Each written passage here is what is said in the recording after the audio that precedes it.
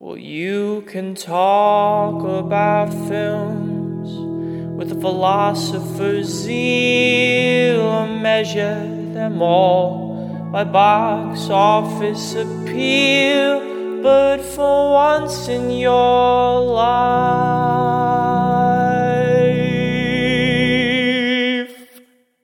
be real.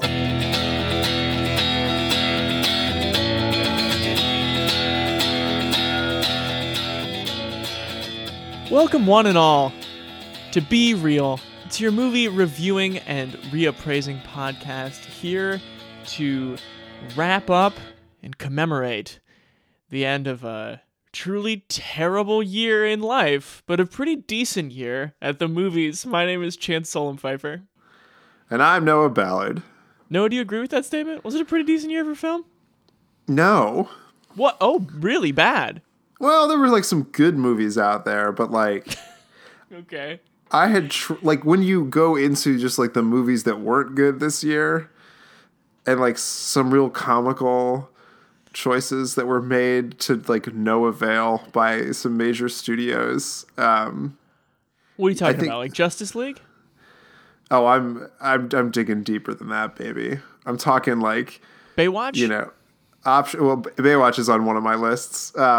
And optioning the underlying intellectual property for the Emoji Movie. What kind of board meeting did that look like? You have to wonder. You do. Well, these are the questions we'll be raising in today's episode. We've got some lists coming at you for the end of the show. Some creative rankings about the year of 2017 in movies. But before that, we're going to get into two movies that we kind of let slip by the wayside in the year-end fervor. Noah, you went to two films this past week, yeah? I did. I thought we would be remiss if we didn't mention Blade Runner 2049, because Chance has such a penchant for one Ridley Scott. So, and you also went nuts for Arrival, didn't you? Sure, I love that movie. And then I also saw 3 Billboards Outside Ebbing, Missouri, being a Martin McDonagh fan and just wanting to see that movie, Frances McDormand, all the good stuff. We're going to do some normal-sized reviews of those two movies and then get into some year-end listing. Let's start with Blade Runner 2049. When was the last time you saw the original Blade Runner? I watched it specifically for comparison purposes to this one, so also this fall. It's been a while since I've seen the original Blade Runner, and I did not rewatch it before seeing this film. Maybe I should have. But I also feel like movies should exist in a way that you don't need to watch 2 hours of something else in order to appreciate nearly 3 hours of a second thing. Yeah, leave that for TV. Right. This is why we do a movie podcast. It's a sequel to the 1982 original, one of Ridley Scott's very first movies, which came on the heels of Alien, and it was Harrison Ford in his absolute, the hottest hot streak of all time, I think. Right. Between Star Wars and Raiders and this. This new one's Ryan Gosling plays our replicant retirer, and why don't you synopsize? Because it's much fresher for you. Sure. Well, I mean, that's most of it. So Ryan Gosling essentially plays the same role as Harrison Ford did in the original, but this time it's no real question if our protagonist is a replicant or a human. They make it pretty clear that he's a replicant, and some pretty interesting world building showing that like people hate the replicants. Right. Yeah. And they like write like horrible slurs about them. Mm-hmm. Meat job. What was it? Skin jockey? Skin jockey? Skin job? Yeah. Or something. Anyway, so he's tracking down some stuff, and he has this scene with what's his name from Guardians of the Galaxy. Dave Bautista. Where he has to like retire him. And Dave Bautista, like in his last breath, is like, "You don't believe because you've never seen a miracle." Right. And I'm like sitting in a theater in New York City, and like you can hear the street noise basically in this theater, along with like the reverberation from like the trailers from a Murder on the Orient Express in the next theater. And people were like, "What? What did he say?" Oh my god! But I made it out. It was fine. Not quite the temple of a cinematic experience I bet Denis was imagining when he made this movie. No, certainly not. And then after he retires Dave Bautista and hears this line about this miracle happening, he then discovers like this coffin of this woman and these bones. And then it seems like the lady might have had a child or might have been a replicant or something. And then they figure out that, like, yeah, she probably did have a child. Maybe 2 children. Maybe they're both dead. Maybe they're both alive. Maybe one of them's dead. Maybe Rick Deckard has something to do with this. And that's Harrison Ford's character. And then we're just like shot into this world of Ryan Gosling figuring out, is there like a baby that like maybe half human, half replicant? Mm-hmm. I feel like that's not too much of a spoiler to give away. The world is built on a wall that separates kind. Tell either side there's no wall, you bought a war.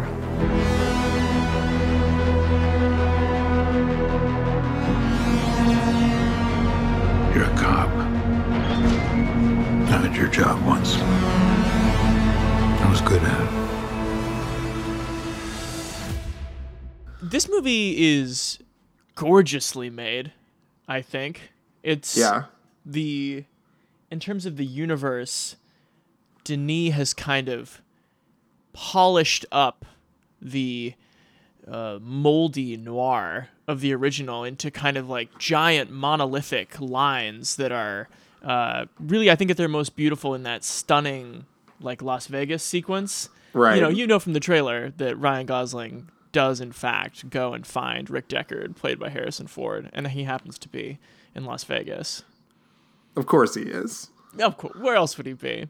Shot in Harrison Ford's actual apartment with some red dust. That's right. So it's beautiful to look at, and it's... What was the experience like for you of being in a movie that is like... I don't know, I'm projecting here, but like mesmerizing, lulling, very, very long. How did you deal with that? It didn't feel super long to me, and it didn't feel that sort of, because you had told me going in that it was like not a lot of speaking, and I guess that's true, but it doesn't feel like it. There's a lot of like really good shots of like people going places. Yeah. And like little car things flying into buildings. The like, detective story element is good on that kind of like transit stuff, Right. Yeah. And there's a lot of that, and that probably gives the movies some length. But then there's that sort of interesting idea behind it that it's not sci-fi based on like where we're going. It's sci-fi based on the world of Blade Runner. Mm-hmm. And Blade Runner already sort of posits that it's an alternate world from ours. And that I thought was sort of a pretty interesting commitment to like there's big science for like Atari and like Pan Am. And it's like, right. Those companies aren't like that big anymore. And I don't think they're going to get so big that in 2049, they're going to be so big that they have like these like large abandoned looking futuristic buildings. Sure. So this doesn't posit to be our future, which I think is interesting because it sort of frees it up to do more things and less like, and then Donald Trump took power, and then the robots, and then the replicants, and, and it doesn't like, it doesn't need its like Terminator 2, like, and that was the day the artificial intelligence went online and everything changed. Right. There's a real sense of like, I mean, it's certainly ominous and scary because the world of the original is ominous and scary. But yeah, there is like a real sense of the mundane with like K, right? And just like, yes, this technology marches forward because of the Wallace Corporation, and Jared Leto plays this blind prophet, which is absolutely my least favorite part of the whole film. He plays Wallace. But, him in the movie, and then like his whole time like at the Wallace place was like super boring to me, especially when that like bald guy who's like just done being an extra in Mad Max Fury Road's like, you remember the blackout? The blackout changed everything. And it's like, Right. okay, script. I see. I almost forgot you were there. I like this movie. I think in Sure. a lot of ways it's very good. I admire the fact that Denis Villeneuve has brought his sort of like, you know, the giant ship from Arrival aesthetic slowly like a beautiful egg is landing somewhere. Like that's kind of Denis Villeneuve's thing. And I think it's cool, but I think maybe he has either misinterpreted or just kind of like construed in a different direction, like what is interesting about this universe and like what is interesting about performances in this universe. I guess movie kind of lacks the weirdness of the original. The other thing that I felt like it lacked from the original, if I'm remembering correctly, is this movie, it feels like there's no one on Earth. You know, for an overpopulated world and like with so many wide shots, there's no like extras in this movie. That's a good point. There's no crowd shots, which is so bizarre considering, I mean, there's a couple things where he's like on the street eating noodles or whatever. Yeah. But even there, it's like there's 6 other people. Yeah. You know, it's like, where's like the crowding that would clearly go on in a city that's so jam-packed that it's just a maze now? Mm-hmm. You know, and so big that people have had to leave Earth. How do you think Ryan Gosling is? How do you think the performances are? It's sort of he's got interesting levels on this one. Mm-hmm. Because on the one hand, I feel like the movie told him at the like the script or something told him at the beginning, like, you're a robot.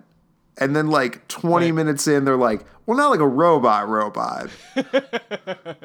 And then by the end, it's like, well, you're like human-ish. You're like, you have a human body, but you were made. You weren't born. And that's right around the time that he's like he's in Bubble Girl's house. Yeah. And he's just like, ah! God damn it! Right. And that's such a weird... I guess you can see it sort of bubbling up in him. It just reminded me of like a performance very similar to Half Nelson. You've seen that, right? Sure, yeah. Where he's just like chill, and he's just doing drugs, and then Anthony Mackie's just like, who's gonna raise her? You? And he's just like, I don't know. And he like loses it. Yeah. So it's a very similar moment where like Gosling just like, you know, wow. Yeah, I think that the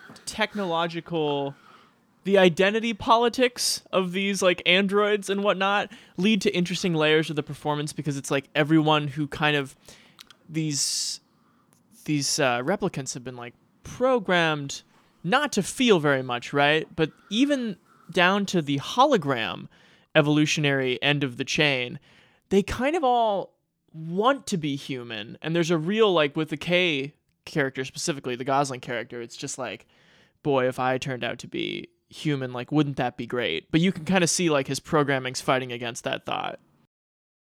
Anything else you want to shout out before we kind of turn here? Well, I think with the Harrison Ford performance, I was kind of like, the set piece sort of distracts you from the fact that like Harrison Ford has decided he's not going to be an actor anymore, but still be in movies. Uh-huh. But then I felt like the scene where Leto's got his like, he's remade. Well, I don't want to spoil it, but when Leto has that big reveal of how he's going to like fuck with Rick Deckard. That's a terrible scene. You don't think it's a well done scene? I just hated everything involving Jared Leto.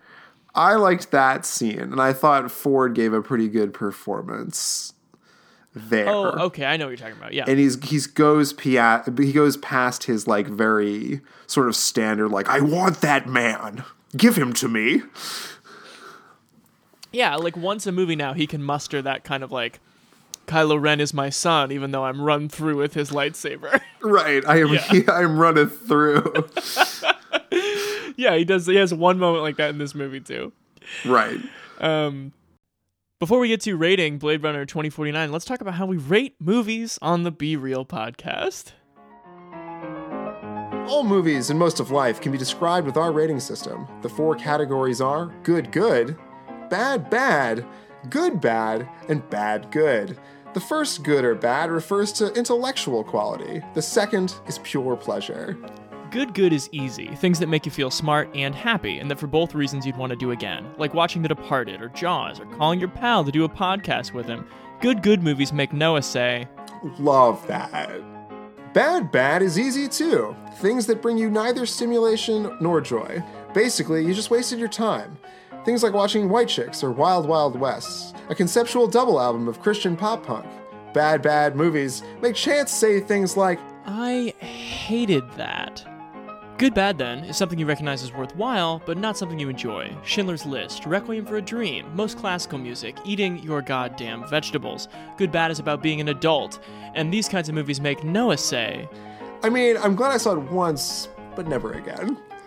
Conversely, Bad Good is for your thoughtless inner child. It's Cheetos, it's late career Billy Joel, it's movies like Christmas Vacation, Honey, Kids, and Deep Blue Sea. Bad Good movies make Chance say, but it failed in such an entertaining way. Got all that? Now buckle up, because you're about to hear an opinion stated as fact. I'm glad that it was faithful to the original, and it's gorgeous, and it's super well made. It could have easily been like sci-fi Hollywood homicide in the wrong hands. Yeah. And it wasn't. They cast the right people. And yeah, but it's a 3-hour sci-fi epic that I think it believes it's way smarter than it actually is. Right. So I think it might be good bad. I'm right there with you. I think it's a good bad. It's interesting. I wrote about this when I wrote a short review of it for our site back in October, but there's just a creeping sense of the mandatory epic here. You know, I felt like Denis Villeneuve, in order to get this beautiful passion project made, had to go in front of Warner Brothers and be like, okay, here's how it's like a Chris Nolan movie, and here's the mystery about who's parent to who. When the original's just so, it's mesmerizing because actors run loose, and the movie is kind of glitchy. And I think somewhere in ironing out the glitches, he also kind of ironed out some of the psychological eccentricities of the original in favor of something that's beautiful but pretty traditional by our sci-fi opera standards, you know? Sure. Yeah. I think I would be interested to watch it again just to kind of try to figure out some of the what is happening here. Right. Who just blew up all those trash people? Okay. Yeah. When you're in the theater, though, it's easy to give a lot of credit to the sort of I kept thinking this is it's a hot yoga type cinema experience. Sure. You're just deep in some kind of infernal trance for a lot of the movie. Yeah, I was into that though. Yeah, absolutely. Okay, and speaking of fires, let's talk about 3 billboards outside Ebbing, Missouri, shall we? That's what a transition there, Chance. Thanks, buddy. Why don't you, again, you're fresh on this. Want to bring us in? Sure. So, starring Frances McDormand, 3 billboards outside Ebbing, Missouri follows this woman's quest to get justice for her murdered daughter. Her daughter has been raped, murdered, and burned near their house in Ebbing, Missouri. And the case has grown a bit stale, and no one has really put 2 and 2 together to figure out who killed this young girl. So her last act as this sort of salty, embittered woman who's also, I mean, she's salty even before the daughter dies, we see. Right. But her last act to sort of figure out what happened is to buy these 3 otherwise unused billboards near her house. And on them, the 3 of them sort of say what happened, say that there's been no arrests made, and then call out the police chief, played by Woody Harrelson, by name. Right. saying that what's going on? Like, what are you doing about this? And it causes such an uproar in this little town that some crazy, sometimes logical shit happens with a variety of interesting characters who come and go as they please from the narrative whenever they're needed. Right, yeah. It's kind of like a stranger comes to town story where the strangers are these billboards. Right. Yeah, and it's directed by Martin McDonagh, who you'd know from In Bruges and Seven Psychopaths. And what's his famous play? The Pillow Man? Yes. Okay. So it's his third movie. And Frances McDormand plays Mildred Hayes, and Sam Rockwell plays like this hothead racist deputy who becomes very important. So, Mildred Hayes, why did you put up these billboards? My daughter Angela was murdered 7 months ago. It seems to me the police department is too busy torturing black folks to solve actual crime. The hell is this? Dixon, I'm in the middle of my goddamn Easter dinner. Sorry, kids. I know, Chief, but I think we got kind of a problem. You could watch this movie and just appreciate the Frances McDormand performance. You know, Certainly. it's a tour de force. Just like the way she like looks at people and the way she Frances McDormand is just in one of our like best actors. Like there's no doubt about it.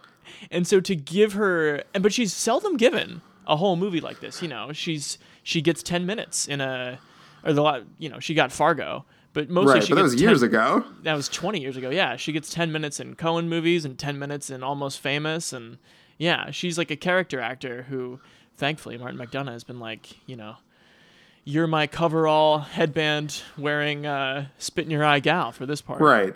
And whereas like Ryan Gosling had his like, I'm whispering, I'm screaming performance, Frances McDormand has so many like good layers to this one. Like she's a legitimately...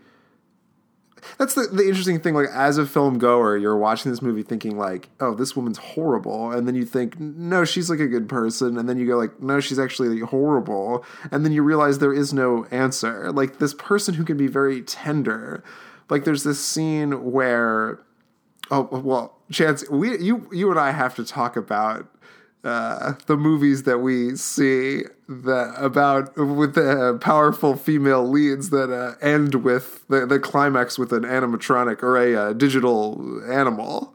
Oh, yeah. The Queen and Wild and now 3 Billboards. Yeah. No, I forgot about the Queen. Yep. Yeah, I was thinking, what a wild moment. Yeah, there's this the moment where she's like talking to this deer, but the deer's done in shitty CGI. Right. But it's like very tender. And there's also this moment too, which I hope it doesn't give too much away, when a character like coughs up blood on her, and like going into the scene, she's very hostile to this person. And then the person goes, oh, I didn't mean to do that. And she goes, honey, I know. Right. What Martin McDonagh can do with characters is fascinating. Like everyone on screen is fascinating. Mm-hmm. All the characters are fascinating. And I think if you keep his lens sort of tight the way In Bruges is, you come up with like a miraculous thing. And if you let it go too wide, like Seven Psychopaths, it's like, okay, we get it. You know, You've created 7 bizarre personas and gotten all this talent attached, but you like really didn't think about the plot of this movie. Uh-huh.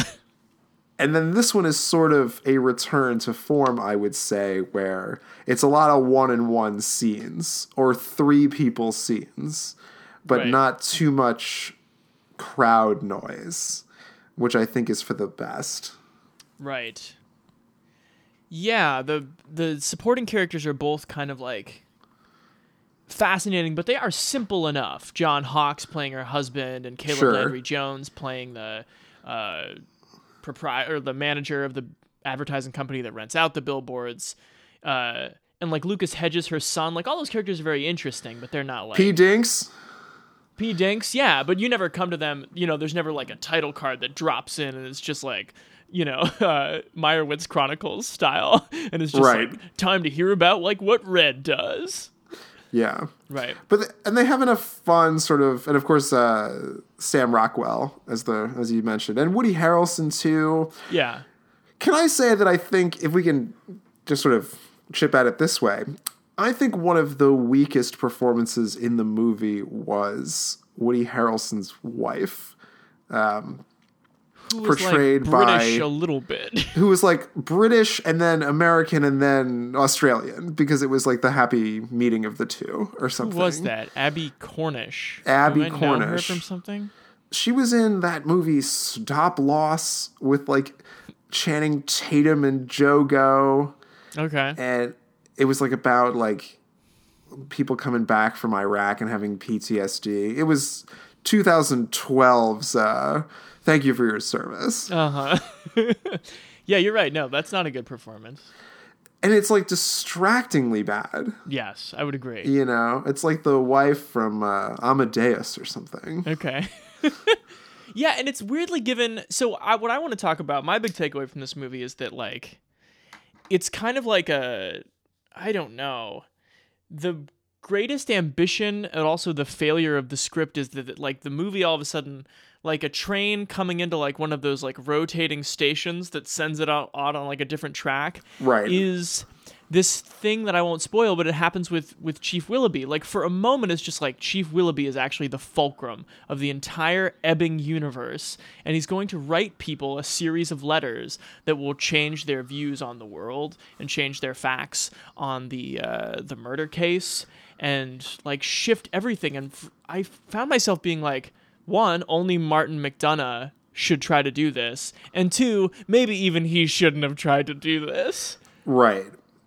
What's the weird thing about it is like it's Coen Brothers in its like choices, you know, like the thing with the cops, and then like ultimately the climax of the movie and like how violent it sort of becomes is totally insane and like very Coen Brothers-esque. But unlike the Coen Brothers, didn't you feel like this movie, there's like, when they're in the bar at the end and Sam Rockwell's like overhearing those two guys having that conversation, I got hit with this sort of gut punch of like, uh-oh, Martin McDonagh doesn't know how to finish this movie, does he? A little bit, yeah. Because he's like, well, this is how I could easily wrap it up, but I like know it's him, so it's like obviously a red herring. Right.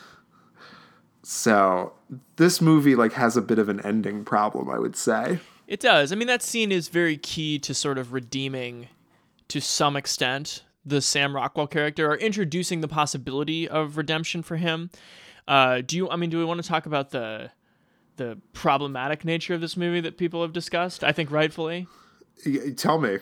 Well, it's just that, like, Alison Wilmore from BuzzFeed, like, wrote this really good piece, I think, putting it in good terms, which is that this movie puts the anger and rage and need for justice of one group, that being women, in the spotlight in a great way, while completely cheapening and sacrificing that need for another group, which is like the black people of this fictional town. Because like the whole thing is like this police department is like super racist, and like it refers to them over and over again, like brutalizing and profiling the black residents of this town and the area. Right.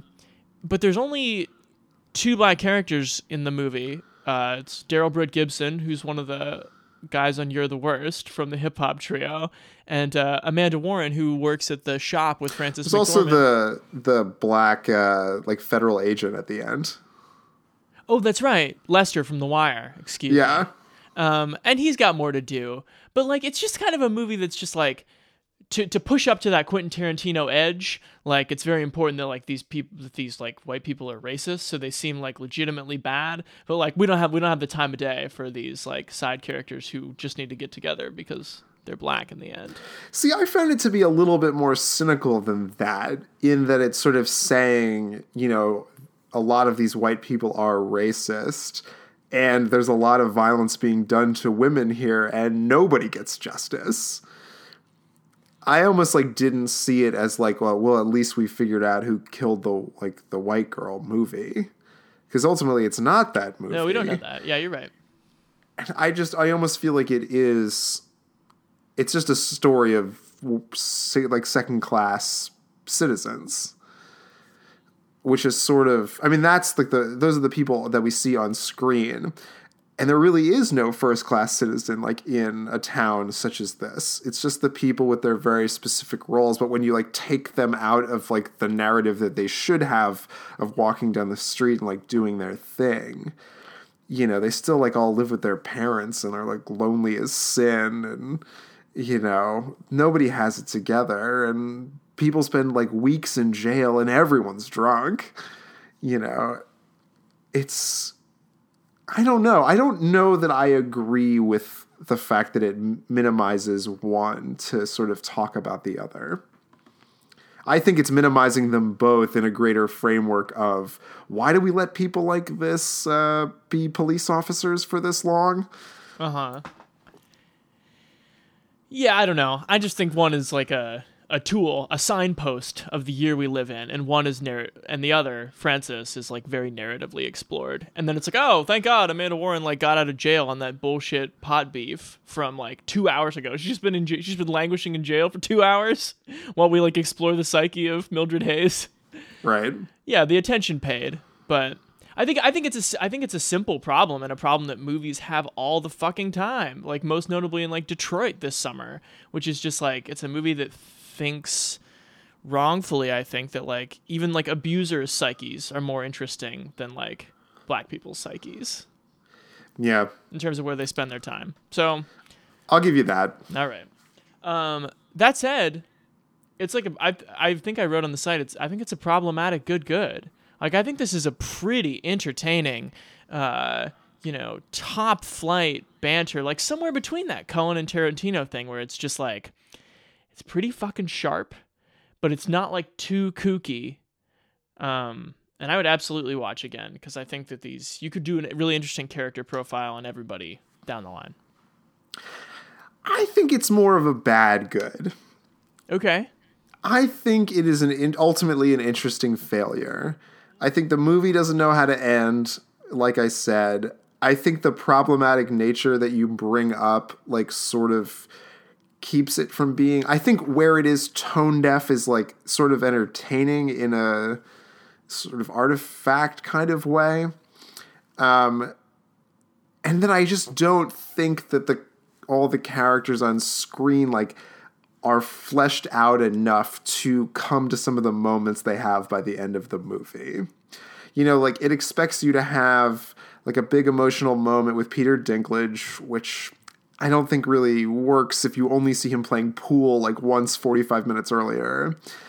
And it expects you to have a big moment with the guy from You're the Worst, in that, like, he offers to, you know, repair the damaged signs. But, like, again, you only saw him, like, give lip to Sam Rockwell. Like, there's no real... The coincidences are too clean for a movie that thinks itself, like, pretty edgy. Okay. And for that, I think it's just I think it's an interesting failure. You think it's better than Seven Psychopaths? Oh, 100%. I don't think I finished Seven Psychopaths. I found that movie pretty unwatchable. But you love In Bruges. In Bruges, I think, is one of the best movies in that sort of crime genre noir space. Right. Well, should we wrap up the year a little bit? Let's talk about it. Let's talk about what a year it was. So where were you when? What's that? Where were you when The Dark Tower came out? I was probably like at my kitchen table copy editing something. Sure. And that's so did you want to talk about where it made no money? Right. Did you want to talk about your favorite characters from the year, Chance? Yeah, so that was kind of the list that I pitched for us today, is that we would count down our top... We might do some awards season something in a couple months, so I thought like top 5 characters would be an interesting list to make that could like wind up being pretty different lists. Sure. Because I was trying to make this list, and I was kind of like, well, gosh, favorite character's not the same as performance. It's like a real combination of like actor and like what the script wants to do with this person. So should we count down? Do you have 5? I do have 5. Okay. You want to give your 5th first, or should I give mine? Go ahead. My number 5 is Rod from the TSA in Get Out. Damn it! That was my number 5 too. Are you serious? Yeah. That's hilarious. Well, I mean, like, obviously, like, a memorable, really funny performance in a movie that, like, is being hailed as a comedy at the Golden Globes, but is, like, not, is kind of, like, uncomfortable funny most of the time. Yeah. Yeah, but that's Lil Rel Howery. My favorite thing about that performance is, like, not only is it the comedic relief of the movie, but, like, also he's kind of the thematic touchstone of the movie in a way. Sure. Where he warns Chris, like, don't let your guard down when you, like, he's the go conscience. out, when you go of the out movie. to those suburbs. And, like everything else in that brilliant Jordan Peele script, you can kind of read it and just be like, here's a guy who's, like, a public servant using the, like, tools that he has at his disposal to, like, help his friend. Look, what I'm about to tell you gonna sound crazy. You ready? All right. Try me. I believe they've been abducting black people, brainwashing them, making them work for them as sex slaves and shit. Oh, sorry about the shit. That's great. Can I do my my number 4? Mm-hmm. Since we agreed on that. Yeah, that I was think truly he's your number 5 as well? It's right on my That's list here. Goofy as hell. All right, what's your number 4? My number 4 is Philip playing Denny, portrayed by Josh Hutcherson in The Disaster Artist. Uh-huh. Gee, Peter, you're clumsy. All right, that's it. I'm done. Okay. Great idea, Denny.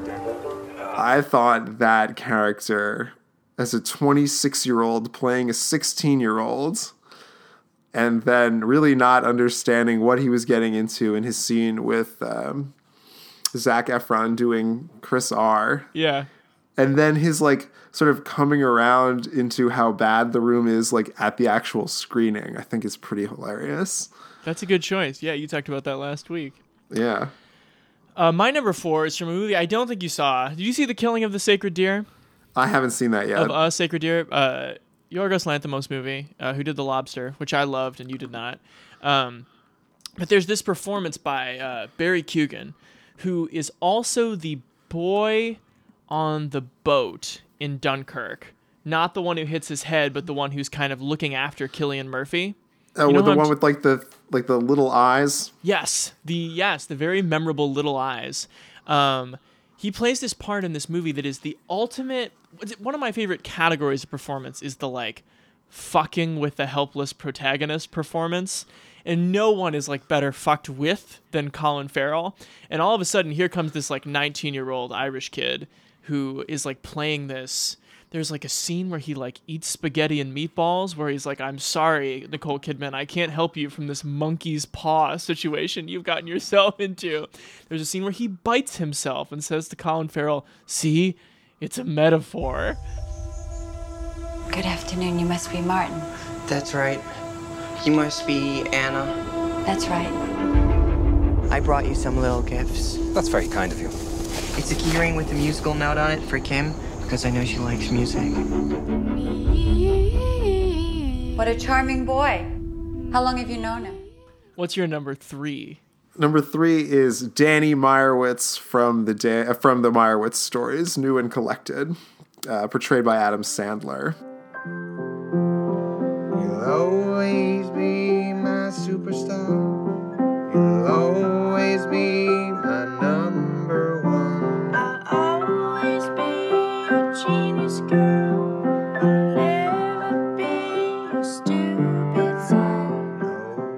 Oh, yeah. What'd you love about that performance? I just Or thought that he was character? for being such a schmuck, he was such a good dad. Oh, you yeah. know, and he had, like, those sweet songs that, like, him and his daughter, and he's got such a sweet relationship with his daughter, and, like, not judging her for, like, being in these, like, weird nudie movies, and, you know, I just thought he was a cool dad and a good meaning sort of dad to look up to if he, you know, couldn't get anything else in his life that good. That Genius Girl scene where they play on the piano is such a touching, memorable. Yeah.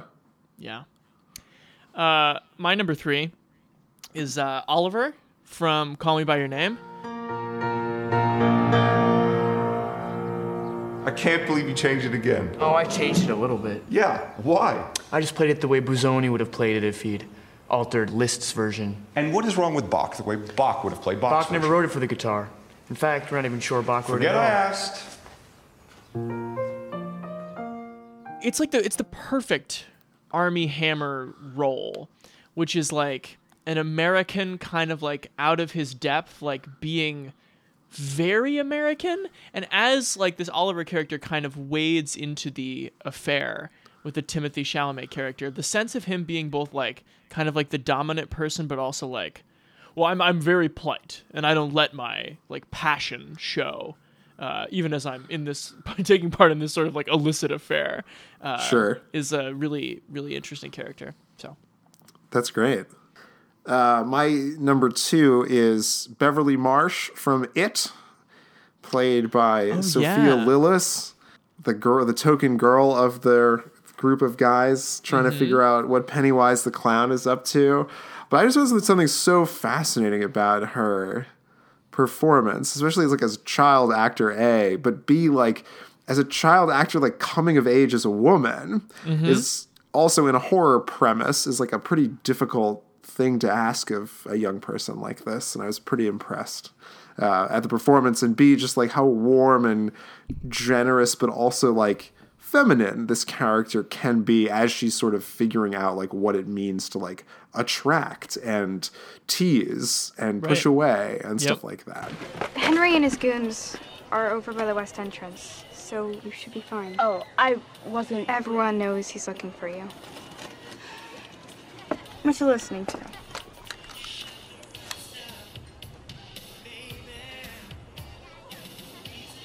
New Kids on the Block. I don't even like them. I was just... Wait, you're the new kid, right? Now I get it. There's nothing to get. I'm just messing with you. I thought about that performance a lot, actually, as I kind of soured on Stranger Things Season 2.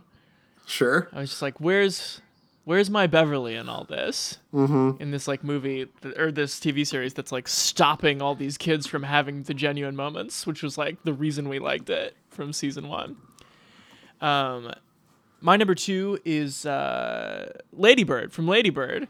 Lady Bird, is that your given name? Yeah. Why is it in quotes? I gave it to myself. It's given to me by me. Lady Bird always says that she lives on the wrong side of the tracks, but I always thought that was like a metaphor.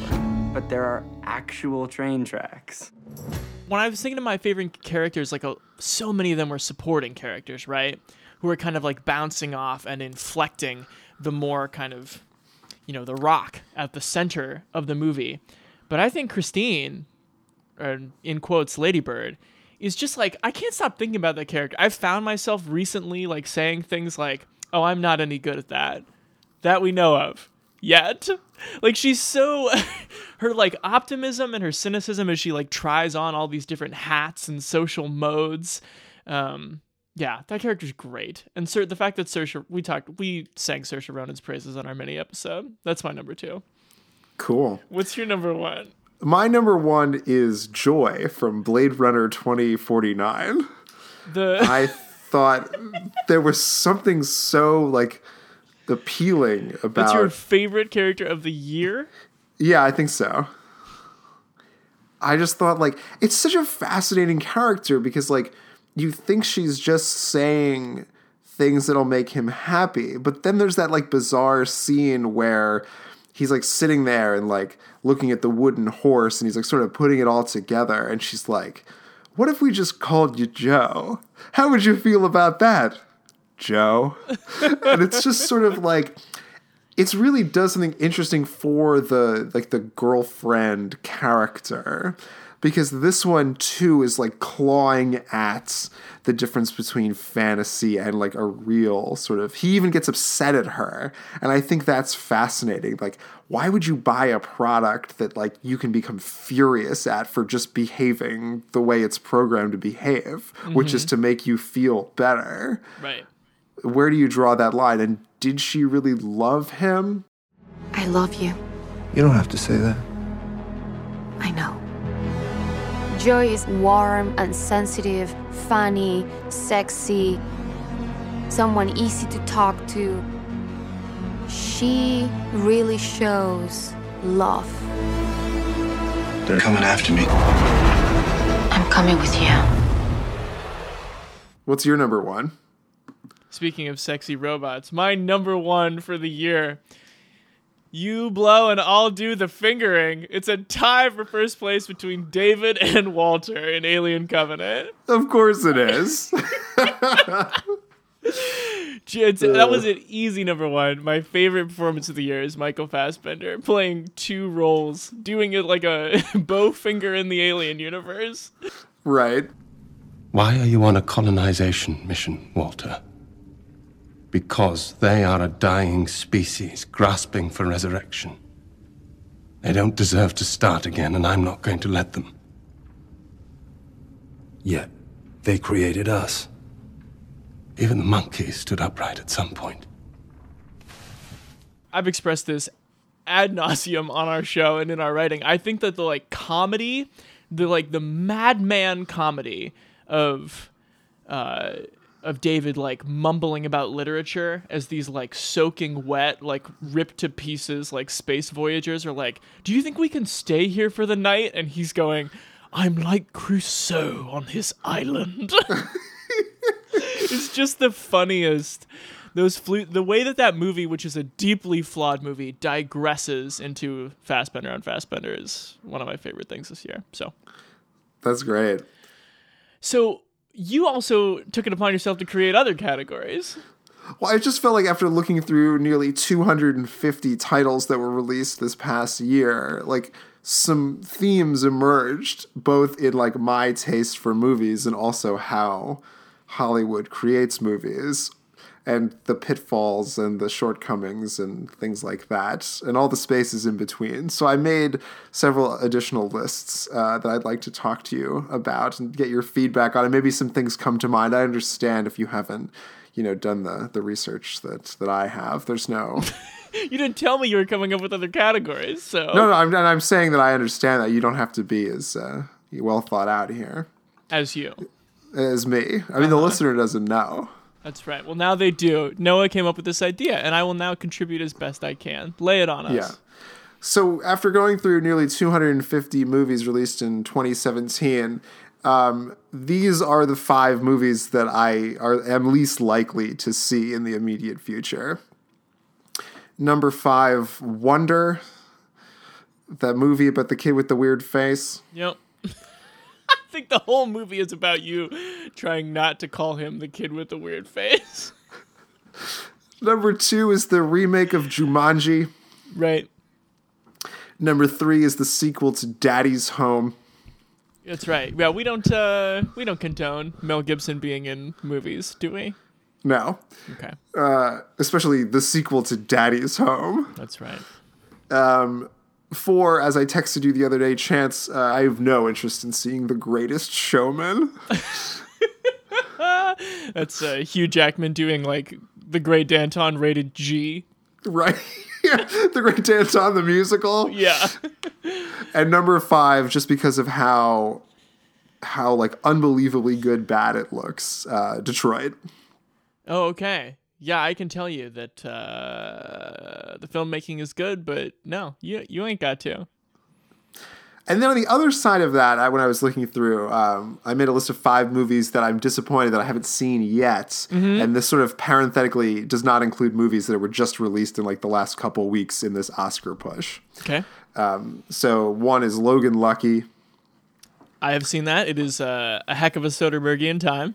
Yeah. 2, Call Me By Your Name. Gotta catch that one. Reading the book now. 3, American Made. Dude, American Made might be if we did an underrated top 5, one of the best times I have had at the theater this year. That's great. Yeah, I'll have to check that out. 4, Wind River. Also good. Yeah. And number 5, just for kicks, Geostorm. Yeah, that's quite a kick, isn't it?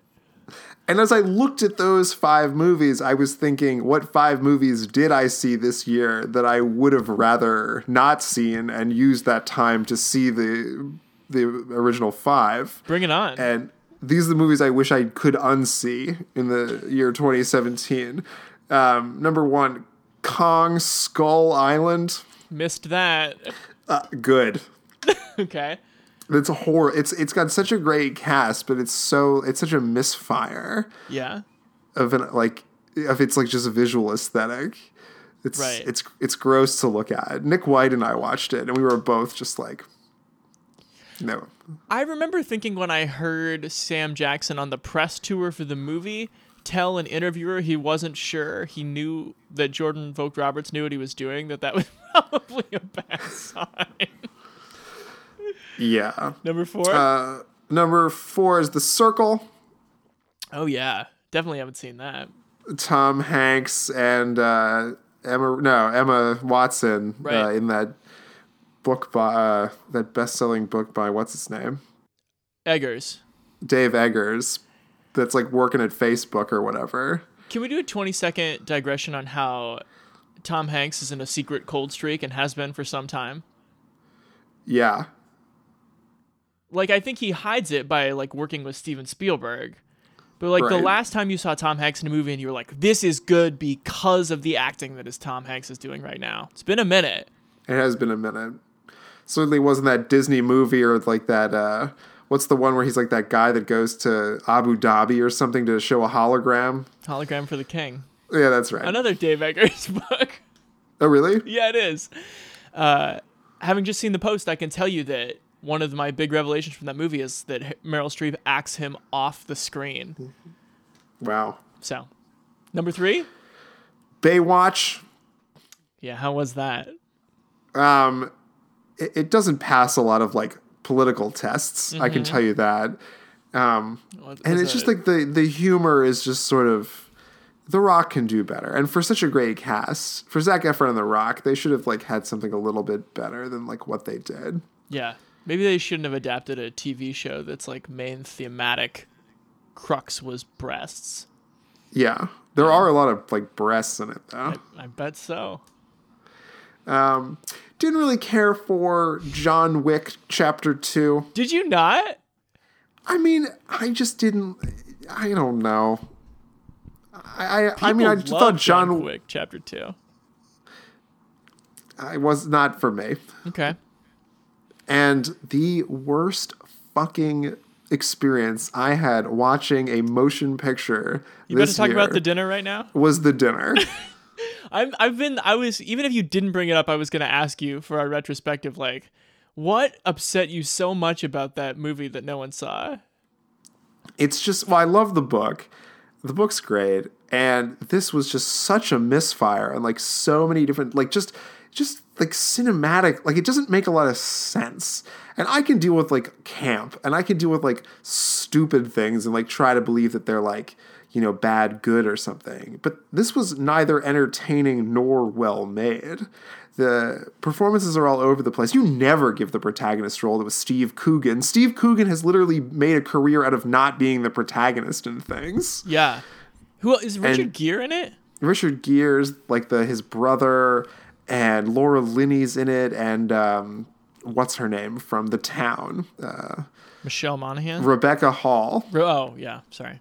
I was thinking Gone Baby Gone. And it's awful. It's awful. It's on Netflix, and don't watch it, right? Yeah. Okay. And so as I was clicking through these 250 movie titles, there were so many movies I'd forgotten that were even released. Yeah. And I emailed you some of these last week.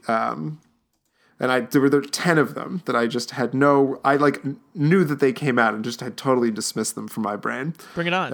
Number 10 being King Arthur, Legend of the Sword. Missed that. Sorry, the Guy Charlie Ritchie, Hunnam. Charlie Hunnam, King Arthur. Why do they keep making those King Arthur movies? Like, nobody went to see the Antoine Fuqua one, did they, with Clive Owen? I don't believe so. Why would they do another?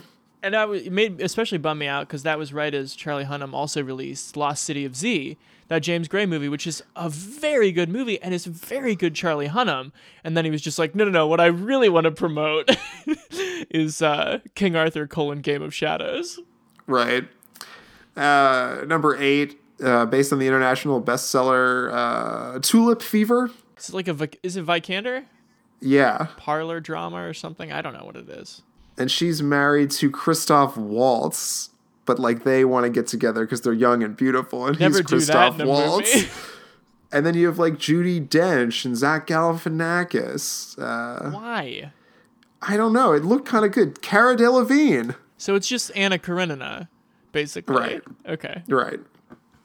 Totally forgot that The Fate of the Furious came out. I think that's the only Fast and Furious movie that I've missed to date. There is like a large, it's almost too big to be a cult of people around these movies who just think that they are the highest order of bad, good entertainment being made today. But like, I just don't have, I have a lot of time for shit, but like, I don't have the time for this. I've made the time historically. Okay. Yeah. Yeah, and Charlize Theron is the antagonist of this film. Okay. As Cypher. Don't just steal villain names from the Matrix, please. The other one was, and I only knew about this movie in passing because of listening to a WTF with Dax Shepard. But Chips. Oh, yeah. California Highway Patrol. A remake of like a classic TV show. The same lesson as Baywatch. Like, do not remake 70s and 80s shows that like were not ever good. Triple X Return of Xander Cage. I feel like, don't you kind of like Triple X? I go nuts for the original one. So why you didn't even want to give this one a shot?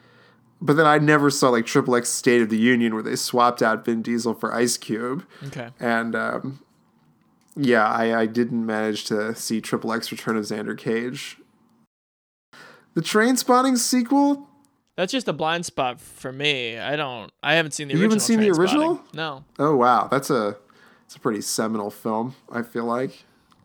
And number 4, his long-anticipated Austin music scene drama song, Terrence Malick's Song to Song. That's a great entry because I did actually forget that existed. Right, as most people did, because like it was filmed in like 2006 and like came out in 2017. Was it really? It wasn't 2006, but it was a long time ago. I feel like Terrence Malick's recently, I think I'd had this experience with Knight of Cups too, where you like type it into Box Office Mojo and you're like, I didn't know a movie could make that little money. Right. Like, I didn't know a movie could make $180,000. Right. Number 3, Fist Fight. Oh, God. Ice Cube and Charlie Day. Yeah. This list is heating up because I couldn't remember what that was for a second. For sure. Yeah, that was a classic, like, February 1st release. Number 2... was an Al Pacino vehicle called Hangman. Wow. What? Where the killer plays Hangman, like with the bodies or something, leading up to the death of someone close to Detective Al Pacino's character.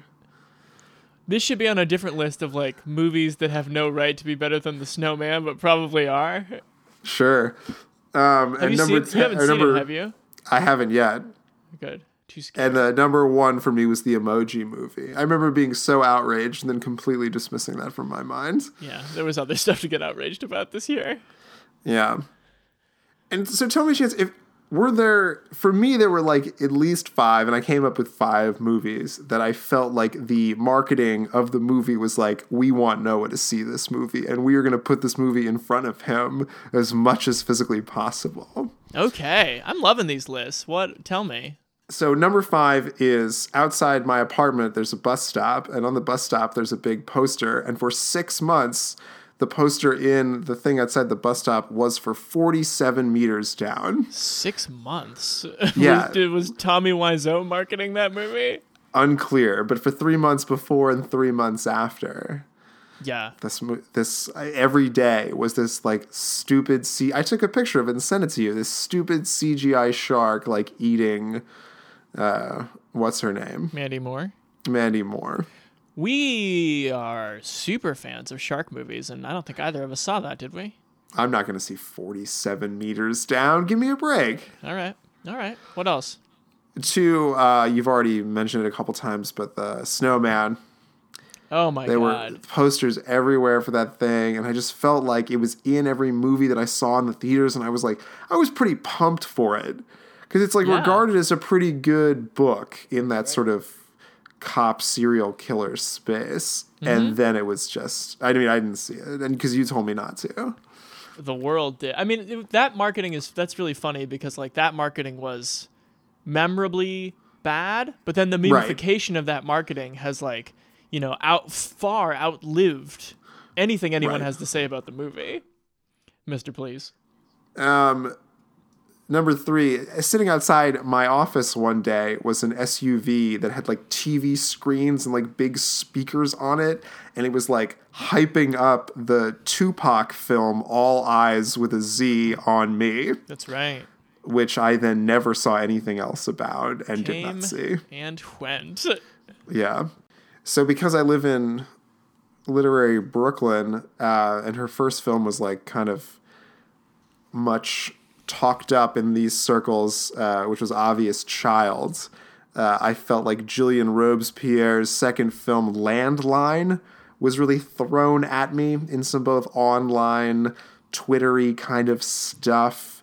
And it was on the ad banners for a lot of literary adjacent articles I was reading and stuff like that. Did you ever see it? And then I watched about 10 minutes of it. It's on Amazon Prime, and I couldn't get into it and switched to The Circle, and then just gave up on films in general. This is the first time you've talked about films since then, I think. Yeah, right. I felt like Landline kind of had that Tulip Fever thing where it was coming, and then it's just wait, where is this movie? I thought we had agreed this movie was. You ever get that feeling where I thought we agreed this movie was a thing, but then it was absolutely not there? So I think the most pervasively advertised movie in my direction was so upsetting because the movie trailer begins with Sir Anthony Hopkins giving this speech about good and evil and right and wrong and light and dark, and you think there's a cool sort of gladiator style historical action movie coming at you, and what you realize very quickly in the trailer is that it is the 7th installment of the Transformers series, The Last Night with a K. The dark being described as merely the dark of the moon, baby. Oh, God. Yeah, that movie didn't make very much money either, so hopefully we can fucking be done with those. I hope. 10 years now of Transformers movies. That's bad. It's bad. Michael Bay has been making Transformers movies since before the current wave of Marvel Studios movies was a thing. Yeah. And isn't that bad? Sure. In a few ways. So not only do studios go back to relentlessly tired film franchises for their next season's slate, but they also look to seemingly unnecessary true life stories for inspiration. Uh-huh. So my top 5 unnecessary true life story film adaptation. Could I guess some of these? You please. Disaster Artist. No. Oh. Molly's Game? No. Read your list. Number 5 is Stronger. Jake Gyllenhaal is the Boston bombing victim trying to get the use of his legs back. Right. Number 4 is Battle of the Sexes. Oh my God. Steve Carell, Emma Stone. That was tennis. Not a good film. 3, The Zookeeper's Wife. Also not a good film. I'm so God, I haven't thought about The Zookeeper's Wife since March. Number 2, Megan Levy, that lady Marine and her dog. Yeah, that Kate Mara grenade dog movie. Yeah. Yeah. And wow. Number 1, we go back to tennis for Borg v. McEnroe. Did that come out? It's according to its IMDb profile. It is out? I don't know. Okay. It's a 2017 movie. And for my final category, yes. It's top 6 movies that didn't quite understand until it was too late that we're living in the year 2017. Number 6 would be, after hearing your review of it and reading some other reviews, Suburbicon. Excellent. Yeah, there's no worse ally out there than Matt Damon, as we've discovered also. Apparently, yeah. And I've always cautioned you about getting overly enthusiastic about Matt Damon. The cocktail of like Damon the flaky neoliberal and like Heslov the ambitious neoliberal is like a pretty nasty cocktail. Number 5, Netflix original Bright. I don't think we're quite past race relations as to make a fantasy series out of it. Right. To make cop and marginalized people fantasy stuff. Is Bright out yet? Christmas or something, right? It's coming out soon, but I think it's got to be problematic. Another way in which like it doesn't understand 2017 is just like on Christmas, families will gather round for Will Smith to be beamed into their homes with Joel Edgerton in an alien mask. Yeah. People are not going to watch that. Number 4 is the pedophilia revenge fantasy Book of Henry. Is that what that's about? May or may not have killed Colin Trevorrow's career. Bye, Colin Trevorrow. I wish I could say it was fun, but it wasn't. Number 3 is the bizarre miracle of having to totally reshoot a major component of a movie and then release it 3 weeks later, all the money in the world. I'm seeing that tomorrow to review it. I don't even know what the hell it is, but I know Kevin Spacey's not in it. Christopher Plummer definitely got like a courtesy Oscar for that one. Absolutely, yeah. The hero that the Academy needs right now. Number 2 has nothing about the plot that's problematic. It just happens to be The Current War, distributed by the Weinstein Company, that was like the front runner to be like Oscar movie. Right. And then I guess it's being sold off now, or it may never like come out in a huge way, but it like was at enough film festivals that technically it came out this year. And number 1, I think far and above all other movies that didn't realize they were in the year 2017, was Louis C.K.'s I Love You, Daddy. Yep. A unique set of truly awful circumstances. Well, it's both like a problematic script and plot, but it's also released by a problematic person in a not even that closely related way. Right. Like, it was sort of a movie about why we let Woody Allen get away with stuff. Yeah. But then it turned out, of course, that Louis C.K. was masturbating on people without their consent. Yeah. So. What a fucking thing. What a time to be a low-budget black and white art film, you know? But yeah, a pretty interesting and weird year for movies. Yeah. And some really... Pretty unclear what's, like, going to be... like the best picture. I don't know that I can say that I know what the front runner is. I think I would guess Dunkirk, but it seems like people are going to go nuts for The Post, which I think is... Oh, maybe it's The Post. Pretty good, but it's not great. Okay. Yeah, but I think there's some really good shit like sitting at the top, like Lady Bird, Call Me by Your Name. I, Tanya's really interesting. Sure. There's some quite good movies out there. So The Big Sick I feel like hopefully some people come back and revisit The Big Sick now that it's on Amazon. That was a great movie. Yeah. Yeah. Get Out. Yeah. Yeah. Well, most of my lists were like degrading. That's true.